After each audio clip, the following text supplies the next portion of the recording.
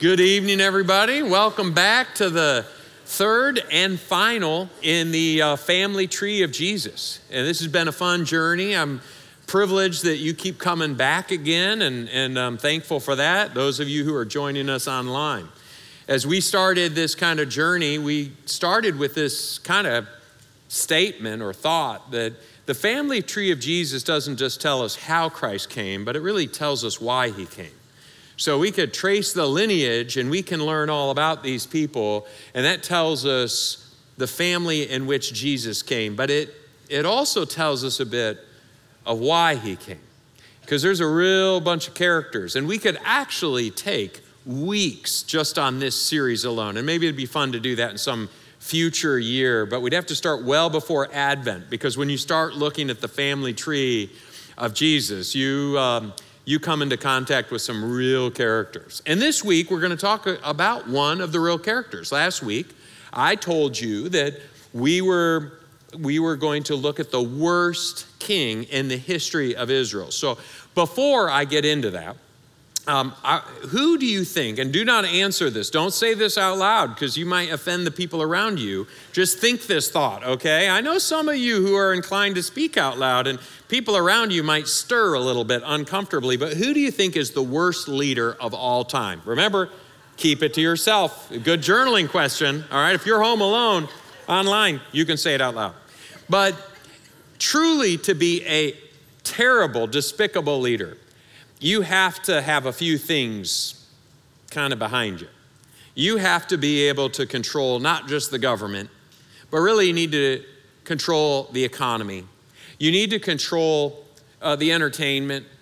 Ideally, you control the religion. You have to have control over many of these facets. And to be a truly remarkably terrible, awful leader who influences for evil, you have to have longevity. Because throughout the history of the world, we've had some really awful leaders, and they come and they go, and then there's a rebound, and the nation isn't dragged down forever and ever. But a truly heinous leader destroys a nation because, well, they rule for a really long time. And the guy that we're going to look at tonight is epically one of those kind of leaders. He was the longest reigning monarch in the history of Israel, Judah, both the combined monarchy as well as the separated nation, when Israel went to the north and Judah went to the south. This is a king actually over the land of Judah. Over the land of Israel, they never had a good king. Over Judah, every now and again, they had a good king, then a bad king, then a good king. This is one of the bad kings, and he reigned for a very long time. For literally generations, he reigned. So his influence was extreme. So let's take a look. We meet him in 2 Chronicles 33. And incidentally, you can find his story in the tail end of 2 Kings as well. He was a bummer of a leader. It starts this way. Manasseh, that's who we're talking about tonight, was 12 years old when he became king. And he reigned in Jerusalem 55 years. That's a long time. That's at least 2 generations, maybe touching on a third. You have ample opportunity to wreck stuff with that kind of longevity. He did evil in the eyes of the Lord, following the detestable practices of the nations the Lord had driven out before the Israelites. He rebuilt the high places his father Hezekiah had demolished. He also erected altars to the Baals and made Asherah poles. He bowed down to all the starry hosts and he worshiped them. He built altars in the temple of the Lord, of which the Lord had said, "My name will remain in Jerusalem forever." In both courts of the temple of the Lord, he built altars to all the starry hosts. He sacrificed his children in the fire in the valley of Ben Hinnom, practiced divination and witchcraft, sought omens and consulted mediums and spiritists. He did much evil in the eyes of the Lord, arousing his anger. And so we meet Manasseh. He's a 12-year-old, newly minted monarch. We don't know if he was a co-regent with his dad for a carryover period of time, but he might have just taken the throne at age 12. Quite possible. Even in early rabbinic sources, they looked at a 12-year-old as having responsibility. And so today we extend adolescence. I was a 12-year-old deep into my 20s. And today it's not much different. Some of you are still 12, and I won't pick you out of the crowd to embarrass me or you. But in that day, a 12-year-old male was considered a young adult and could carry responsibility. There wasn't childhood. There wasn't adolescence period. There was just thrust from the safety of the family into responsibility. And so Manasseh at age 12 is making decisions about things. He is responsible for things. And he has a dad, Hezekiah, who's a good dad. Hezekiah is amongst the good kings of the nation of Judah. You could go back and read some of the stories about Hezekiah. Faithful, faith-filled man. He had his downsides from time to time. He could be a little self-absorbed from time to time, but where it counted, he was faithful. He even chose a name for his son, Manasseh, which would happen to be one of the 12 big tribes. If you know your history of the people of Israel, you would know that there were 12 sons, but 2 of them kind of get absorbed into the whole crowd. One, the tribe of Levi, ends up in all of the other tribes.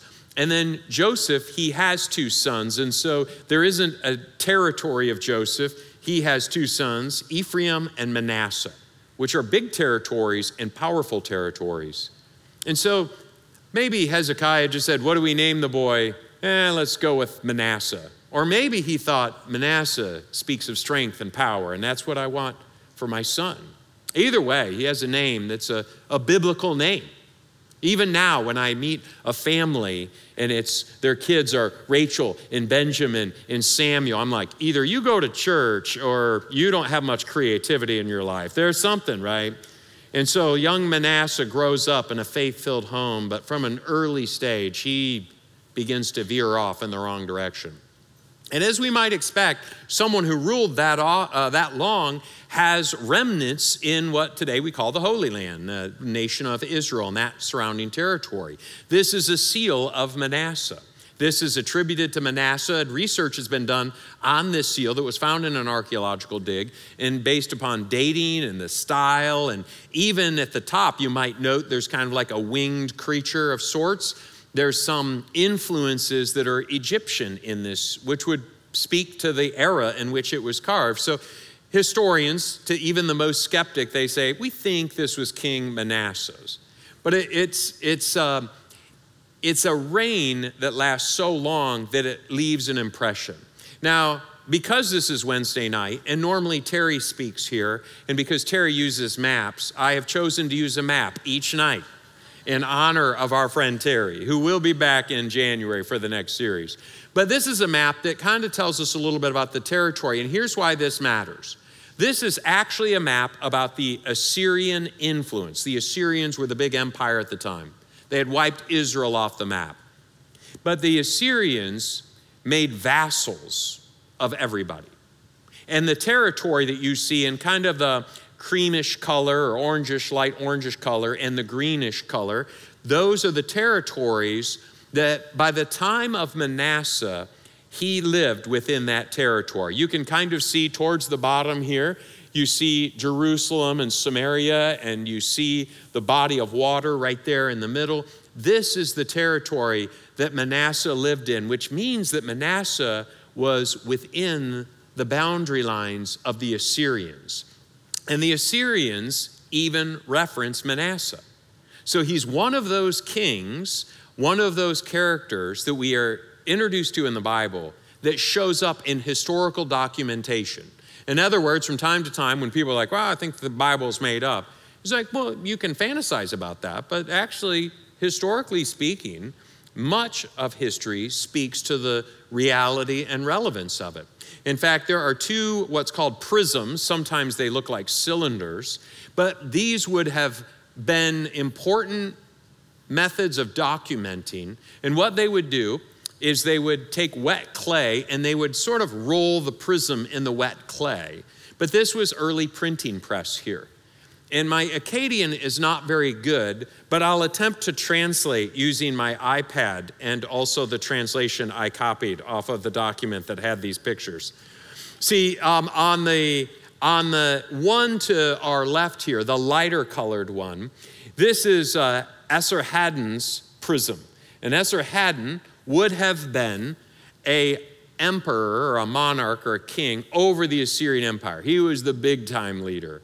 And this would be a prism that had belonged to him, or at least spoke of his reign and his authority. And on this prism, if we all read Akkadian, what we would read is, I called up the kings of the country of Hittai and of the region on the other side of the Euphrates River, Belul, king of Tyre, and Manasseh, king of Judah. So Manasseh gets a call out. That's pretty special.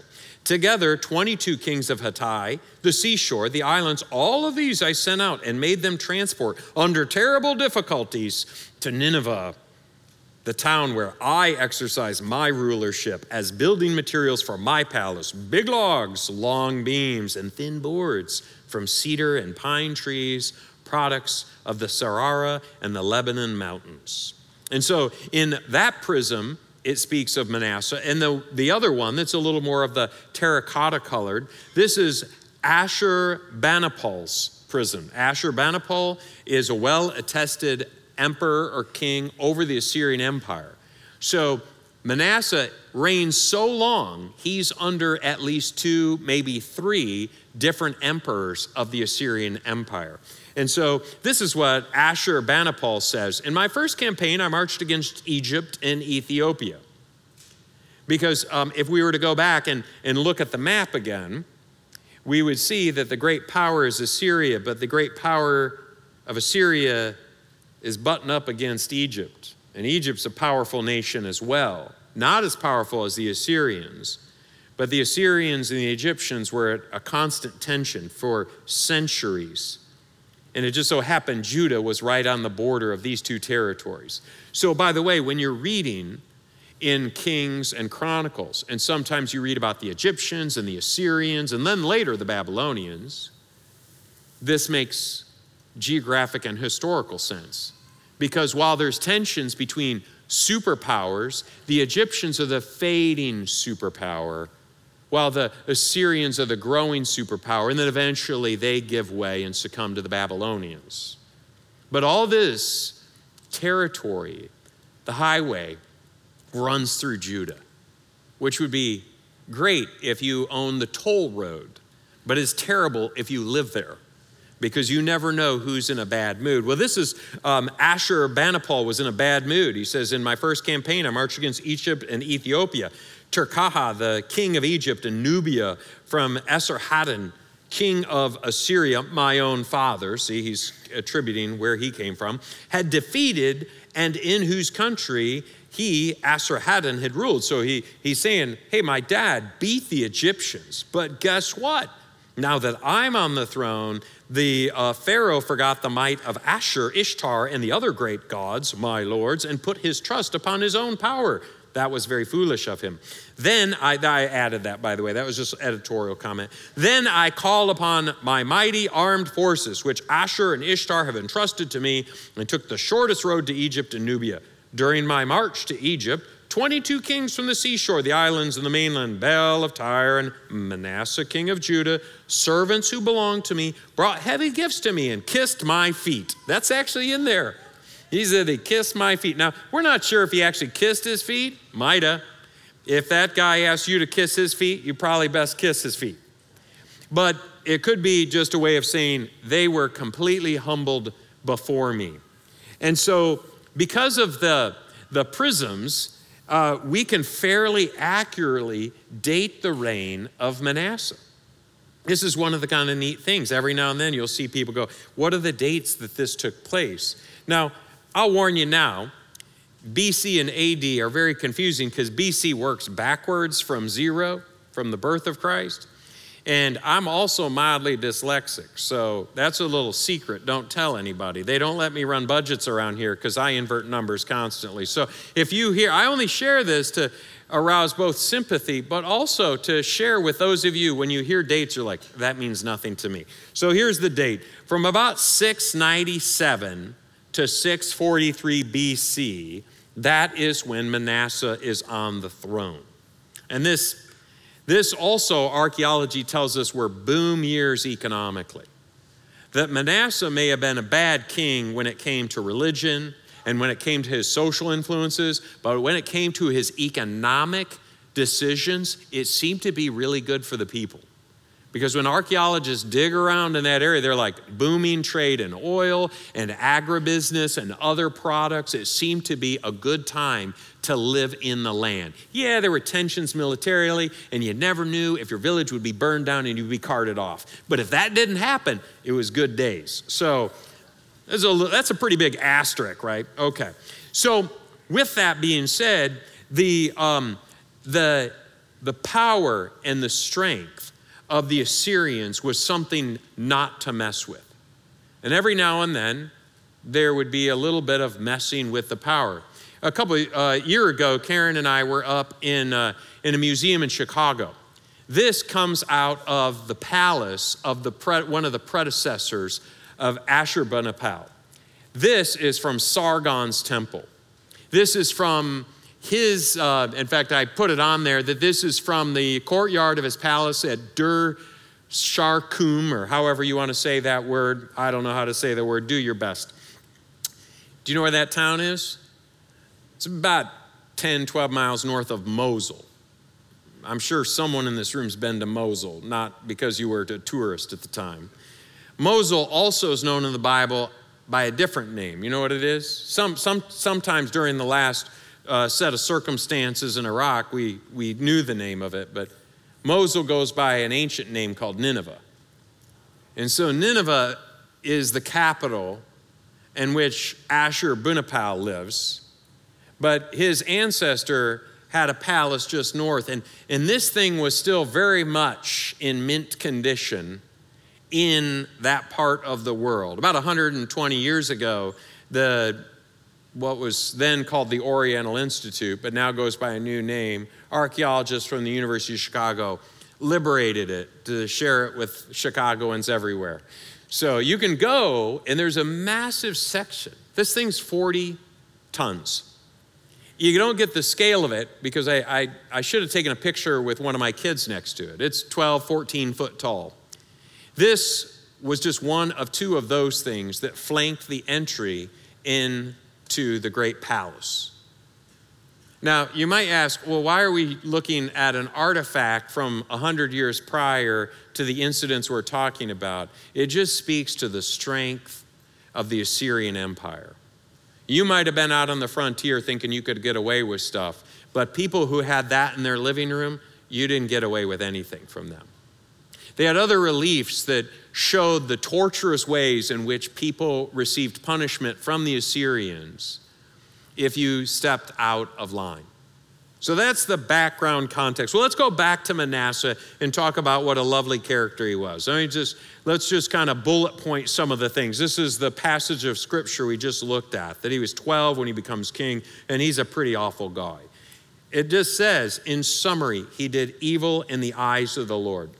And this is something that is said in the scriptures from time to time. They say he did good, and sometimes it said he did evil. And he did evil in the eyes of the Lord. He revived the religious practices of the nations or the tribes that occupied that land before the people of God came into the land led by Joshua.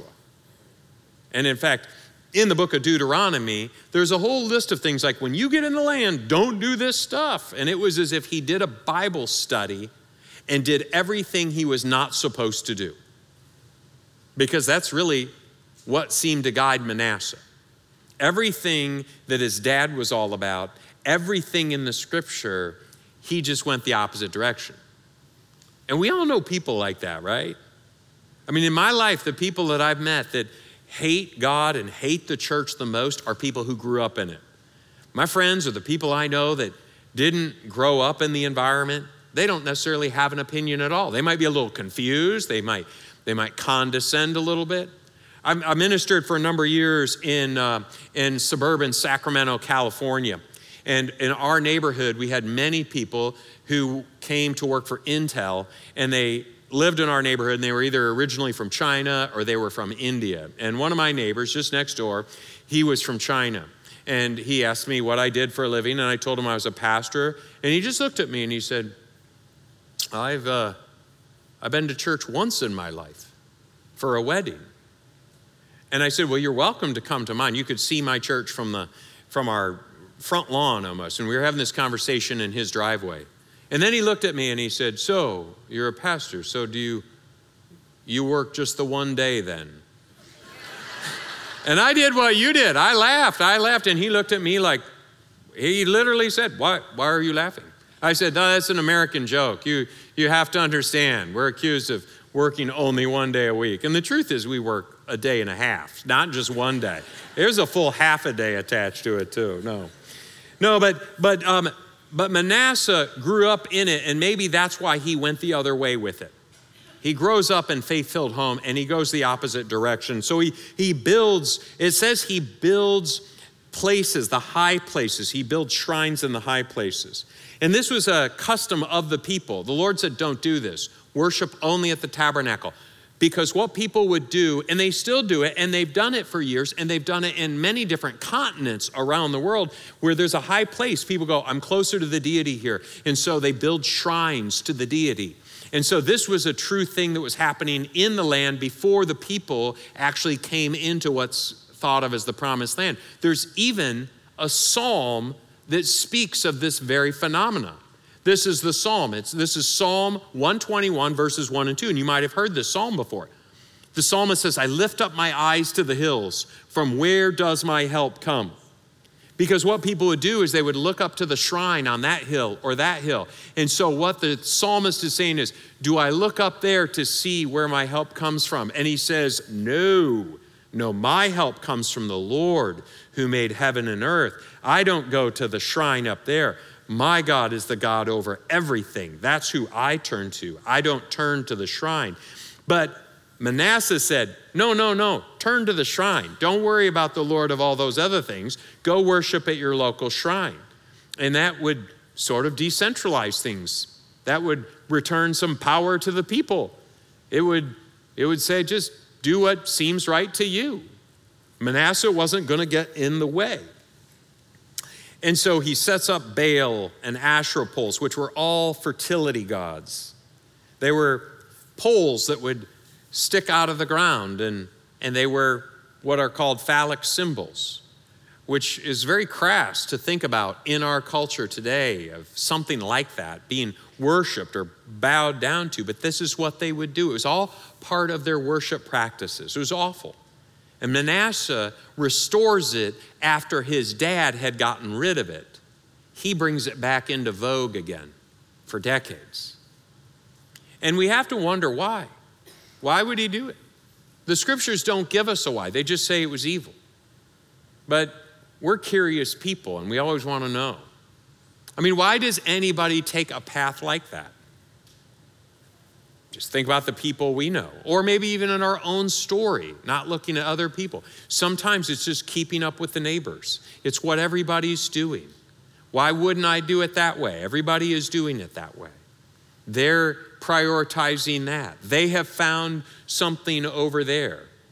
And for Manasseh, he's trying to do what? He's trying to secure his power. He's trying to grow his economy. He's trying to please the people. And so when it comes to these matters, what motivates him? What I want us to do is just be very, very careful when we encounter evil, either in this world or in the Bible. I want us to be very careful not to turn these people into some sort of demonic Keystone cops that are just so silly and vile that they're far, far out there. I want us to examine a little more. Why would somebody do something like that? Scriptures don't give us a window into his mind. They just describe what he did. But we should always consider, if nothing else, for self-reflective purposes, for our own consistency. We should be awfully cautious. Well, it says in verse 6 that he sacrificed his children in the fire of the valley of Ben Hinnom. Have you ever heard of that valley before? The valley of Ben Hinnom? I know you have. You've heard it by a different name.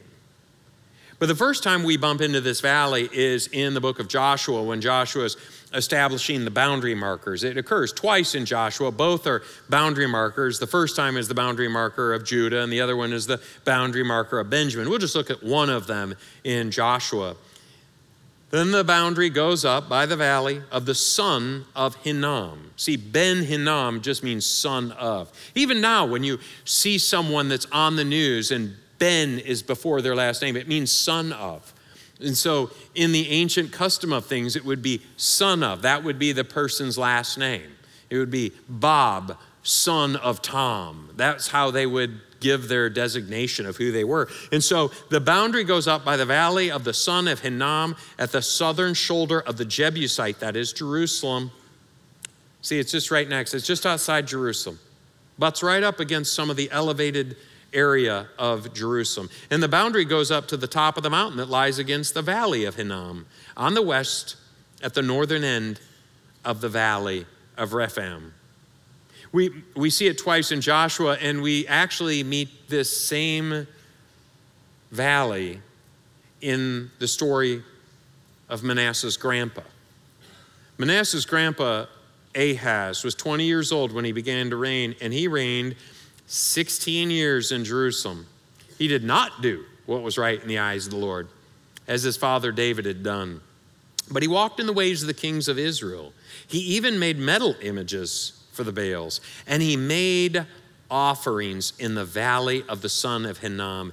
And this is one of the worst of the worst. And he burned his sons as an offering, according to the abominations of the nations whom the Lord drove out before the people of Israel. And he sacrificed and he made offerings on the high places and the hills and under every green tree. Child sacrifice is not unique to that part of the world. It's actually our part of the world. Central and South America, the Aztecs, the Incans, the Mayans did it. The North Africa, the Carthaginians did it. They even found a type of cemetery with these little urns in it. And at first, they recognized what it was, and then later archaeologists didn't want to look that evil in the face, and they said, it's probably more like a cemetery just for kids. And then modern historians and archaeologists say, no, we have to own what it is. It's an awful thing. And so that was a thing at the time, and it was always or typically done in major times of desperation, when enemies were at the gate or where the crops were about to fail, or there was something that triggered in the people that if we offered up our future, if we somehow would do this thing, then the gods would be appeased and they would be pleased and they would provide for us. And so they're the very small ones, the most vulnerable of their community, they would offer up as just a burnt offering before the gods. Molech is the one that oftentimes was worshiped in that part of the world. And so Ahaz did this. It's possible that Hezekiah wouldn't have been king. Maybe his older sibling was one of them that was burned up in the fire. Some have suggested that maybe it was just the kids of the mistresses and the concubines of the royalty that would offer it up. Or maybe it was just that lippy kid that they just got tired of, that they would, no, that's inappropriate. And if any of you smirked at that, I'm going to talk to you later. No, this is no laughing matter. It's terrible. We almost have to sort of find some levity in it, but there is no levity in it. It's awful. That was what the people had done in that land before the Hebrews came into the land. That's why God said, go into those towns and wipe them out. You don't keep any. You're going to learn their gross practices and you can't let them live. That's why the ferociousness of wiping some of those villages out, which are difficult for us to listen to or read in the text now, that was why that was so important. And here we have a king of Judah bringing this into the people. And so here we go into Manasseh, and he does it. Now, I told you before, this particular valley, you have heard the name of this valley before. It just, in the New Testament, goes by a different name. And in our English translations, we just translate the valley as hell. This is Jesus. In the Gospels, he mentions this valley, which in his times would have been called Gehenna. And Gehenna is the valley of this. So you can kind of see why would it have become, by the time of Jesus, a burning trash dump? Because after it had been used for such gross, awful purposes, there was only one thing you do with a place like that. You don't turn it into condos. You turn it into a burning landfill. And so it becomes a metaphor for hell. That's what Jesus uses as one of the primary expressions, Gehenna. But in your English translation, there it is. I will show you whom you should fear, Jesus says. Fear him who, after your body has been killed, has authority to throw you into Gehenna, or hell. Yes, I tell you, fear him. Which, if you can read that text without having a little chill go up your spine, you're, I think, reading it wrong. This is from the loving Lord Jesus Christ saying, be very aware of who God is. Fear the Lord and worship him. Well, this valley, Ahaz practiced sacrifice. Well, it gets worse from there. 2 Chronicles 33, it goes on. Manasseh, it says he took the image he had made, or a type of Asherah pole or some sort of idol, and he put it in God's temple, of which God had said to David and to his son Solomon, in this temple in Jerusalem, which I have chosen out of all the tribes of Israel, I will put my name forever. I will not again make the feet of the Israelites leave the land I assigned to your ancestors if, and it's a big if only they will be careful to do everything I commanded them concerning all the laws, decrees, and regulations given through Moses. See, God always gives fair warning. He says, I'm giving this to you. Is there a string attached? You could put it that way, but that's kind of a silly way to put it. It's more like there's responsibilities attached. You have to do something with the opportunity I'm giving you. And if you neglect it or abuse it, then there are going to be consequences. So I've chosen this to be my place, and you'll get to live here as long as you abide by these things.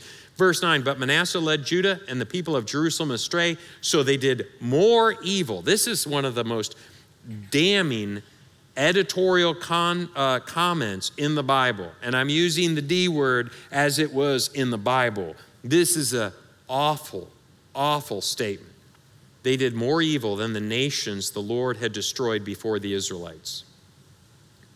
Which brings us to a question. Is God petty? Is he petty because he wants to be worshiped a particular way? I've heard people say this. I mean, if he's God, what's he care if people worship this way or that way, or worship that thing, or spread their worship around? Why is he so like that? But that question is to misunderstand a great concept about God. And the great concept is this: God is not trying to take something from us. He wants something for us. One of the things I love to watch on social media, they have little like short videos and reels, and I love building stuff. It's a hobby of mine to build odds and ends. We've renovated houses in the past, and I do a little work building furniture. Don't get excited. It's not on the market. It's good enough for my home and office, not good enough for resale. But I love building stuff, and I love watching people build stuff. But one of the things I really love is watching contractors walk through renovation projects of people who've totally screwed things up. Do you like those fail videos? Like you watch them and you're like, you watch an accident and it's kind of, long as nobody got hurt, you're like, that was kind of fun to watch, right? Yeah, my favorite, of course, are people who speed by someone and they accidentally speed by a police officer. My absolute favorite, and they get caught. It's absolutely, I want to be there one day. I just don't want to be the victim. And, but I love watching these kind of epic fail kind of things happen, where people put a drywall screw through the plumbing, or in a process of adding wiring or some piping or something, they notch out the joists and they notch out the beams, and thus they kind of compromise the structural integrity of a home. And so they'll peel back the drywall and they'll be like, these people could have died in this house. And it's very fun because no one did die, but it also reminds you that really dumb people have power tools too, and they shouldn't, right? And don't wave your hand if you're sitting next to someone who is like that, okay? This is a safe place, and we want to keep it that way. But God has a way things ought to be structured to avoid compromising the structure of our lives. Just like a good proper building code keeps you safe in your home, a good moral code keeps you safe for life. And if you think about it, which of the 10 commandments would you vote out? I mean, personally, I don't like the thought of being killed. So I'm a big fan of thou shalt not kill, right? I mean, raise your hand if you're glad not to worry about being killed, right? That's a pretty good command. It's a pretty good command if you're married to know that your spouse is faithful, and when you leave the house or you're away from the person, they're not running around. And I bet they feel the same way too. That the moral law code about adultery is a good one. In other words, what the commandment, you just think on it, take the commandments. They're a gift from God. They create a more stable society, stable family life, stable friendships. If you know that your friends or the people around you aren't burning with envy over what you have, I mean, you want them to like admire what you have, right? But you don't want them to just look at you with some disgust at what you have, right? And you certainly don't want them to steal it from you. How wonderful it is that God made us in such a way to say, look, I have a gift for you. You abide by some of these ways, and it will create something stable and rich and good in your life. It's a gift. And it's not just the 10 commandments. It's even in the way that we understand God and we approach God, because what we believe about God ultimately will shape our lives. So if we think that God is placated and happy with the destruction of other people, we're going to destroy other people. If we think that God is going to be demanding of some sort of awful sacrifice, we will become the awful people that the false deity is that we reflect and worship. We become what we worship, in other words. Now, this is a very big deal. It's an important concept. God's not petty. We're petty, or we're ignorant, but it's not God's issue, it's ours. And so what does God do? God speaks, as he often does, through the prophets and through his word, because we read it. The Lord spoke to Manasseh. Could have been Isaiah, because history tells us Manasseh had Isaiah killed. We don't know that for sure. It's not in the biblical text, but it kind of lines up with history. It may have been a prophet. He may have encountered the book of Deuteronomy one night and looked at it and thought, man, I'm not doing any of this. Maybe I should. Maybe it's his own conscience. It's the same way God speaks to all of us. He speaks through his word. He speaks through other people. He challenges us with our own conscience. So the Lord spoke to Manasseh and his people, but what? They paid no attention. And so the Lord brought against them army commanders of the king of Assyria, who took Manasseh prisoner, put a hook in his nose, bound him with bronze shackles, and took him to Babylon. And in his distress, now this is a really remarkable part of the story. Now this is a part that Chronicles tells us that Kings doesn't. Now don't get worried about that just because Kings covers parts that Chronicles doesn't.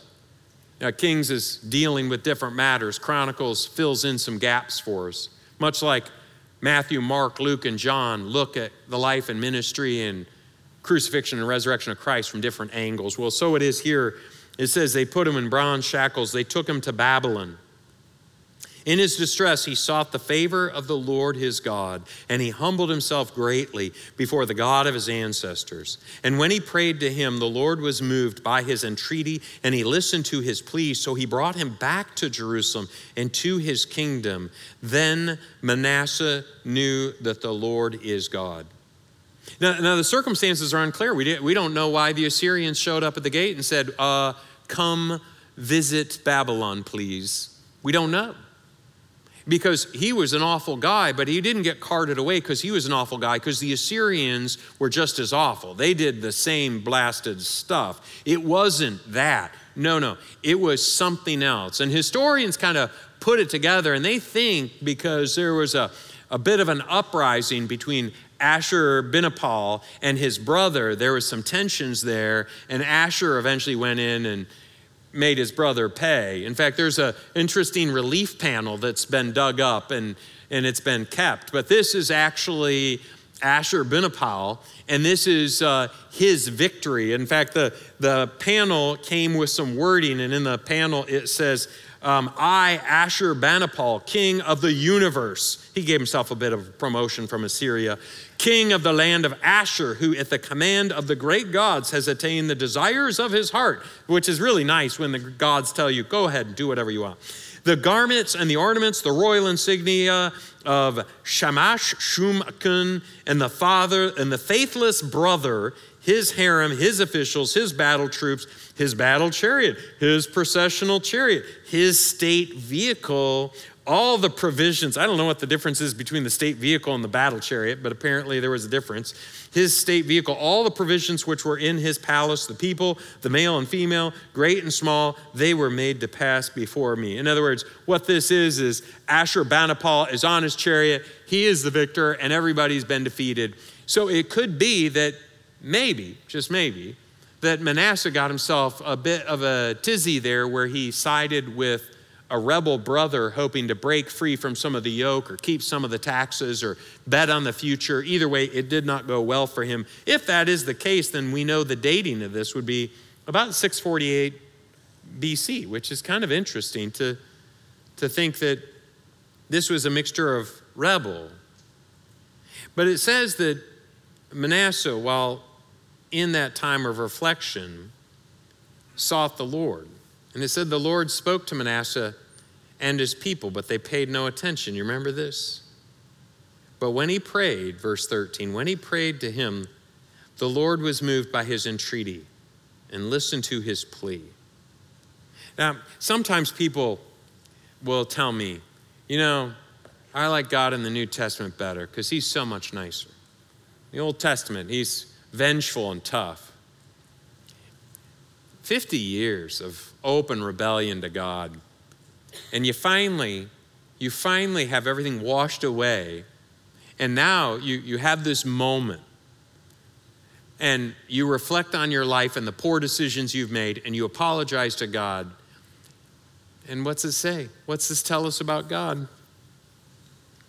The Lord was moved and listened, and he brought him back to Jerusalem and to his kingdom.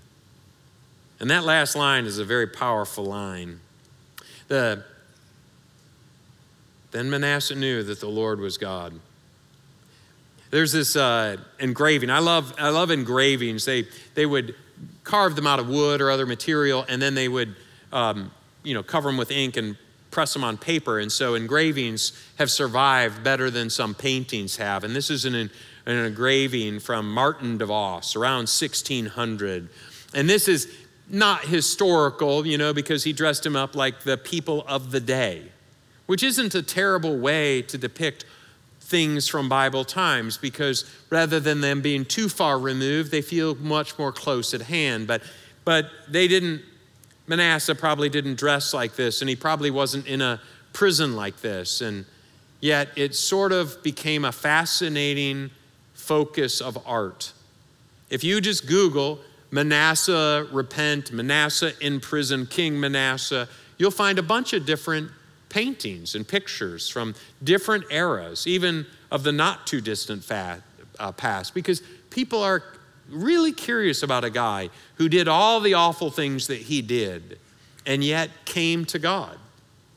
And so in this engraving, it demonstrates how fascinated we often are between the dark and the evil, but how repentance brings this around. There is a attributed work called the Prayer of Manasseh. Now, nobody knows truly if Manasseh wrote this prayer. This is in a section of the Bible called the Apocrypha. And if you grew up Roman Catholic or in an Orthodox tradition, you were familiar with the Apocrypha, and it was considered part of the biblical standard, though it was rarely, if ever, read publicly. In fact, that is what Apocrypha historically comes from. It just basically means private reading. There was the parts of Scripture, Old and New Testament, that were read publicly in church, and then the parts that were read for private inspiration and encouragement. And the prayer of Manasseh is one of those prayers. It dates to about, as far as we can tell, 280 BC. Some would say it's earlier than that, right to the time of Manasseh. We don't know. It shows up in the Greek Old Testament, the thing called the Septuagint. So without going into a real history lesson of the Apocrypha, let me just pull a few lines from the prayer of Manasseh, which also, if you have access to the internet, you can easily find the prayer of Manasseh. Here's just a handful of lines. For the sins I have committed. Just think about this. This may or may not be Manasseh, but it sure is trying to capture the tone of Manasseh. It's trying to, with honesty, accept responsibility. Here's what he says. For the sins I have committed are more in number than the sand of the sea. My transgressions are multiplied, O Lord, they are multiplied. I am unworthy to look up and see the height of heaven because the multitude of my iniquities. I am weighed down with many, an iron fetter, so that I am rejected because of my sins. I have no relief, for I have provoked thy wrath and have done what is evil in thy sight, setting up abominations and multiplying offenses. And now I bend the knee of my heart. Is that not just one of the most beautiful lines? It's poetic, it's rich. I bend the knee of my heart, beseeching thee for thy kindness. I have sinned, O Lord, I have sinned, and I know my transgressions. I earnestly beseech thee. Forgive me, O Lord, forgive me. Do not destroy me with your transgressions. Do not be angry with me forever, or lay up evil for me. Do not condemn me to the depths of the earth, for thou, O Lord, art the God of those who repent.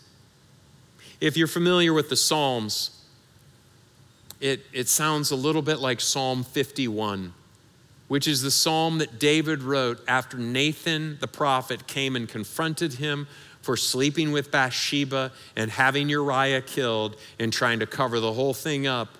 In Psalm 51, David says, against you and you only, Lord, have I sinned.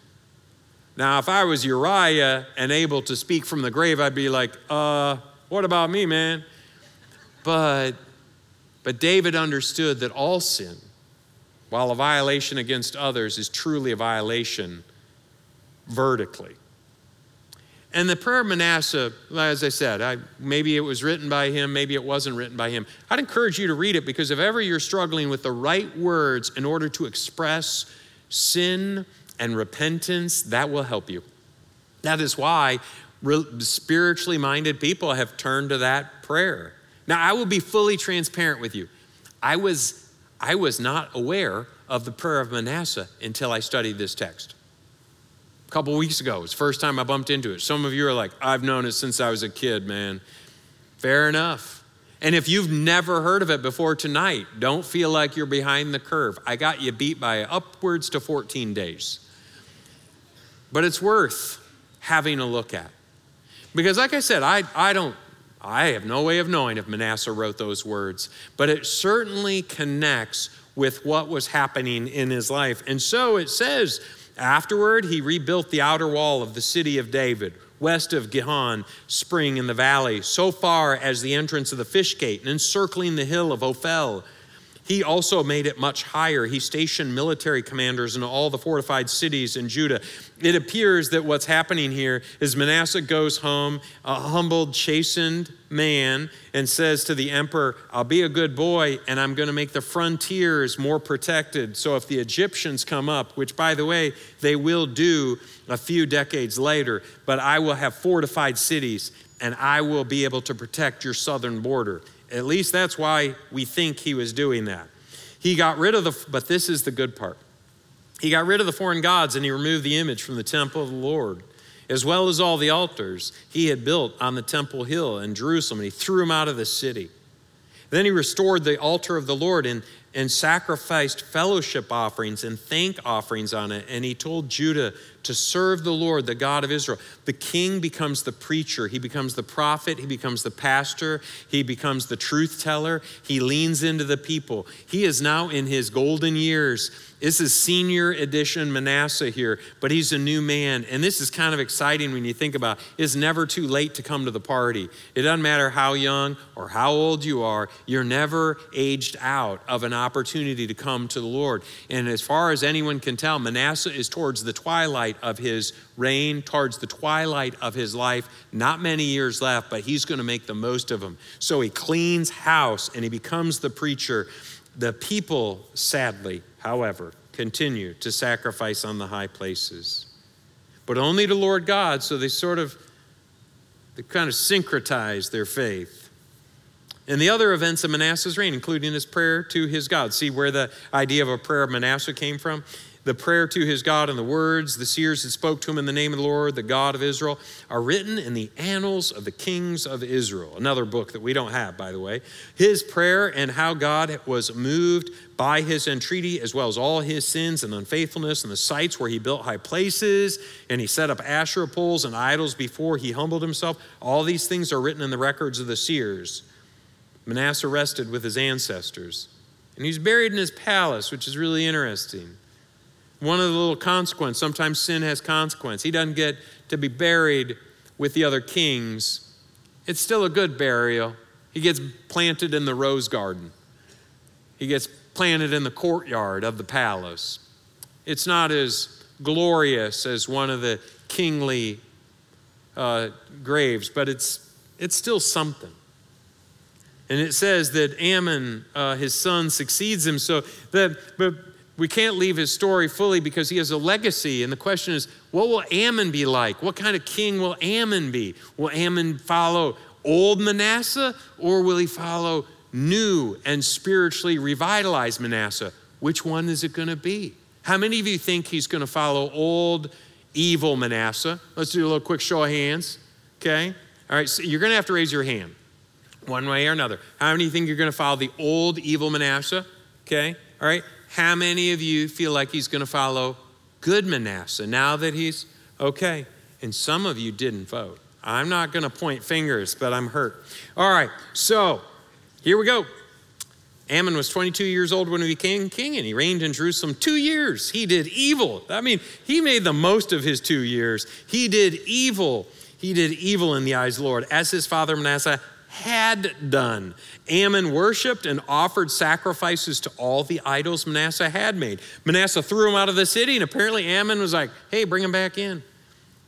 But unlike his father Manasseh, he didn't humble himself before the Lord. Ammon increased in guilt. It was a short reign, but it was ugly. Ammon's officials conspired against him and assassinated him in his palace. This is a pretty rough way to go. Then the people of the land killed all who had plotted against King Ammon, and they made Josiah, his son, king in his place. There's a great scholar reflecting on this in a commentary, the New American Commentary. He said, just as Manasseh couldn't go back and undo the damage he had done to his nation, even so he could not go back and change the son he had raised to be a pagan. Ammon followed in his father's footsteps, but not the steps that Manasseh would have liked him to follow. And that's a story some of us know well. You live life selfishly, pursuing everything for self for many years, maybe even raise a family, have all kinds of influence. But then at some point, God got a hold of you. You're here. And it's where you are today that counts. But there's a grief because there's been some damage done in the past. And that damage has had some consequences. It doesn't mean that today's a bad day. It just means that there's some things that got twisted that can't get untwisted. And that That same scholar, a little later in his commentary, says it's easier to lead people to sin than to lead them back out of it. That's a true statement. So it was at the end of Manasseh's legacy. He's a bad guy who has a bright, shining moment at the end, who has a son that, goes off the rails. Not entirely. There's a kind of an addendum to the story. It's his grandson. This is Josiah. It says Josiah was 8 years old when he became king, and he reigned in Jerusalem for 31 years. He did what was what? Right. He did what was right in the eyes of the Lord, and he followed the ways of his father David, not turning aside to the right or the left. In the 8th year of his reign, while he was still young, he began to seek the God of his father David. In his 12th year, he began to purge Judah and Jerusalem of high places. This is his 12th year. He's 20. He comes to the throne at 8, and in the 8th year of his reign, so now he's 16, he begins to seek God, and by the time he's 20, he begins to lead a spiritual renewal, and it says he does all these incredible stuff. Now, you could read on the rest of Josiah's story. It's an incredible story, but what I want us to see here is, Ammon dies. He becomes a king at 22. He dies at 24. His son becomes king at age 8. I'm not terrific at math, but that kind of calculates out to Ammon has Josiah when he's 16. But if you really carry it backwards a time, what it really means is that the tail end of Manasseh's life, from birth to age 6, Josiah is somewhere around the palace. But the Manasseh he knows is not the Manasseh Ammon knew. Ammon was colored by a previous Manasseh, one who was later humbled and came to faith. Now, why do I bring this up? For some, there has been a mess in the distant past, but in the nearness of today, there's still an opportunity to have influence. Now, we don't know if Manasseh spent time with Josiah, but I'm just speculating. If Josiah was a little grandson like I was with my grandfathers, I wanted to be around them. I wanted to see them. I wanted to see what they were doing. I wanted to listen to them. And they had a profound influence on me. Both my grandfathers did. My mom's dad in particular, because I spent a lot more time with him, but I learned quite a bit from both of those men. And so I bring this up just as a word of encouragement, along with the caution that is Manasseh's life, but for some that are listening, that there have been bad decisions made and there's consequences that go with it, and broken and fractured relationships, but it doesn't have to always be that way.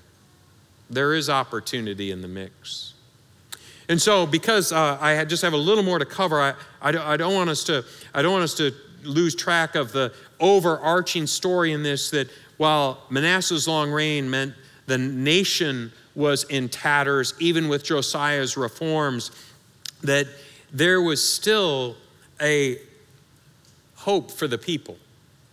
In stories like this, as Josiah's reign was coming into being, and towards the end of Josiah's reign, there's prophets like Jeremiah, and then later in the Babylonian captivity, Ezekiel, and they would begin to point to the nation and say, hey, there might be some outward spiritual change, but inside the people are not changing.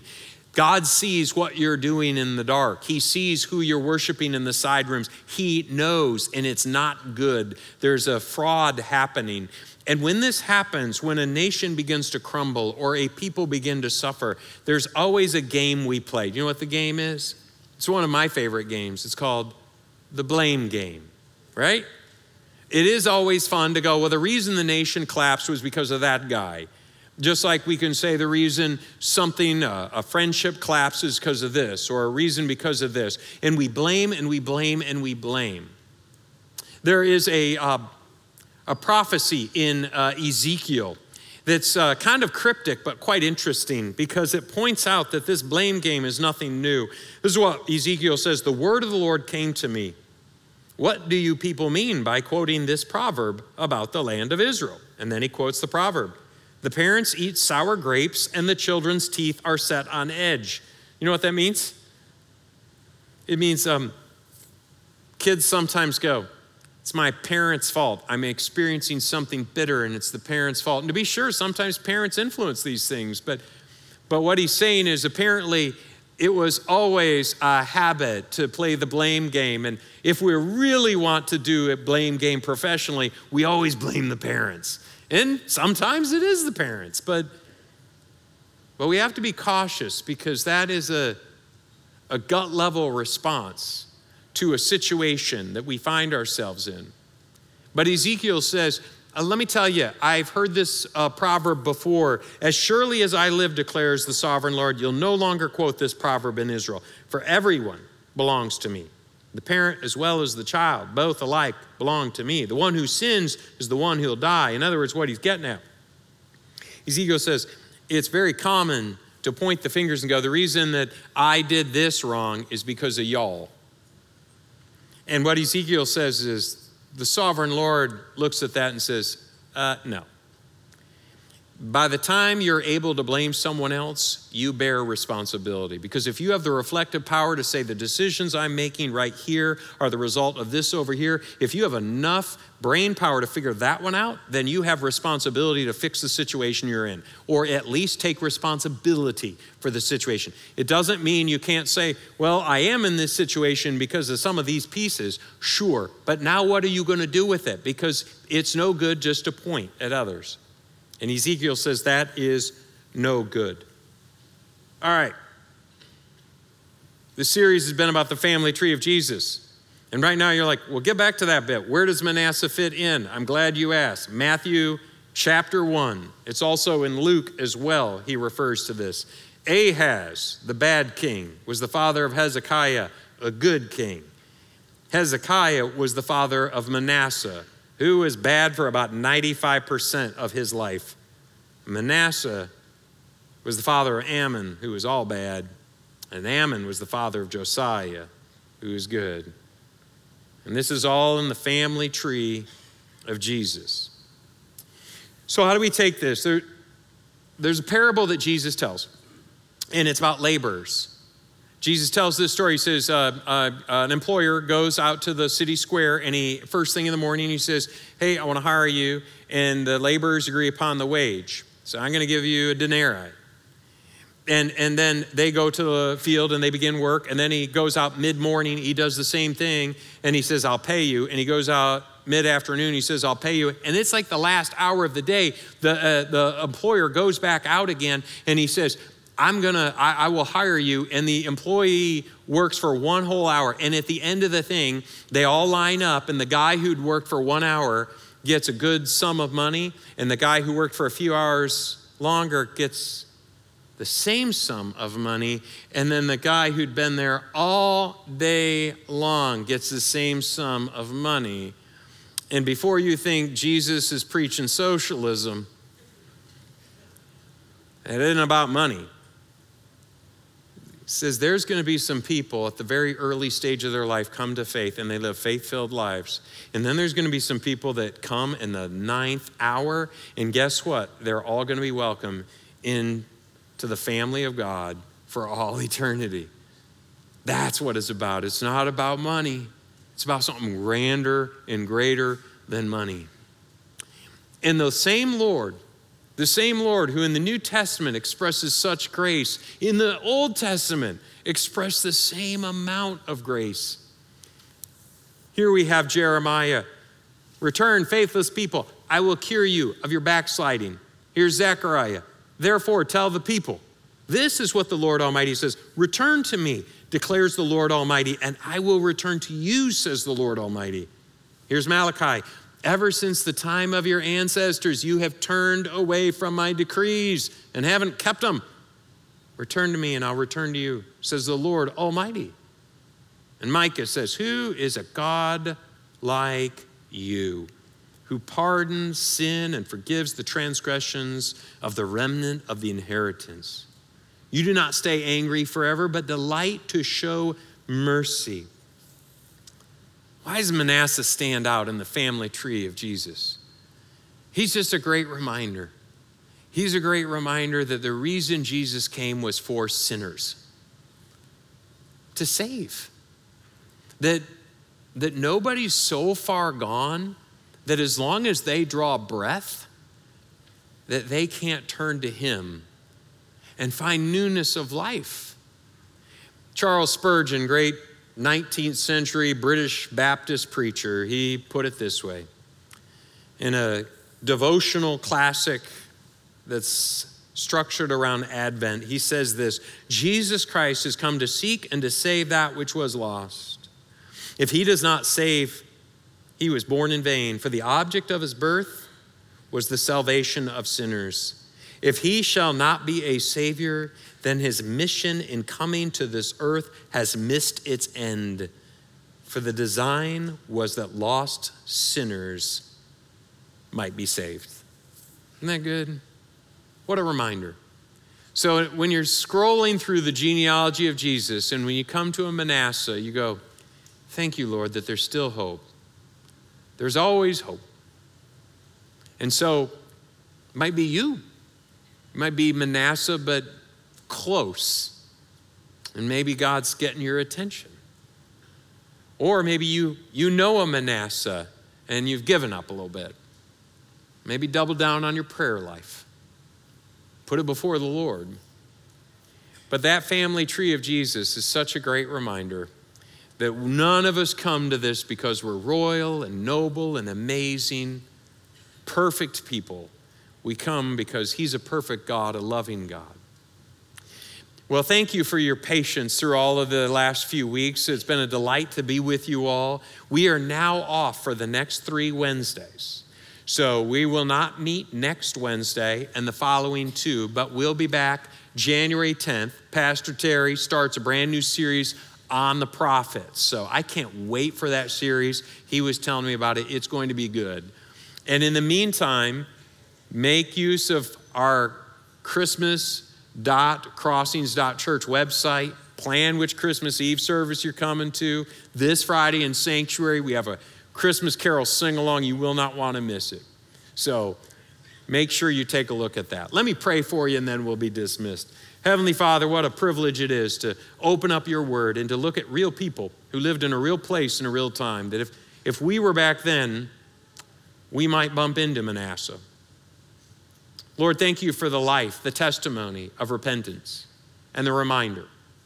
Lord, would you work in the lives of the people we know that yet have come to you and stir in them. And then for each one of us, help us to be reflective and draw nearer to you. Because you promise if we draw near to you, you'll draw near to us. We're grateful for it. We pray it all in Jesus' name. And everyone said, amen. God bless.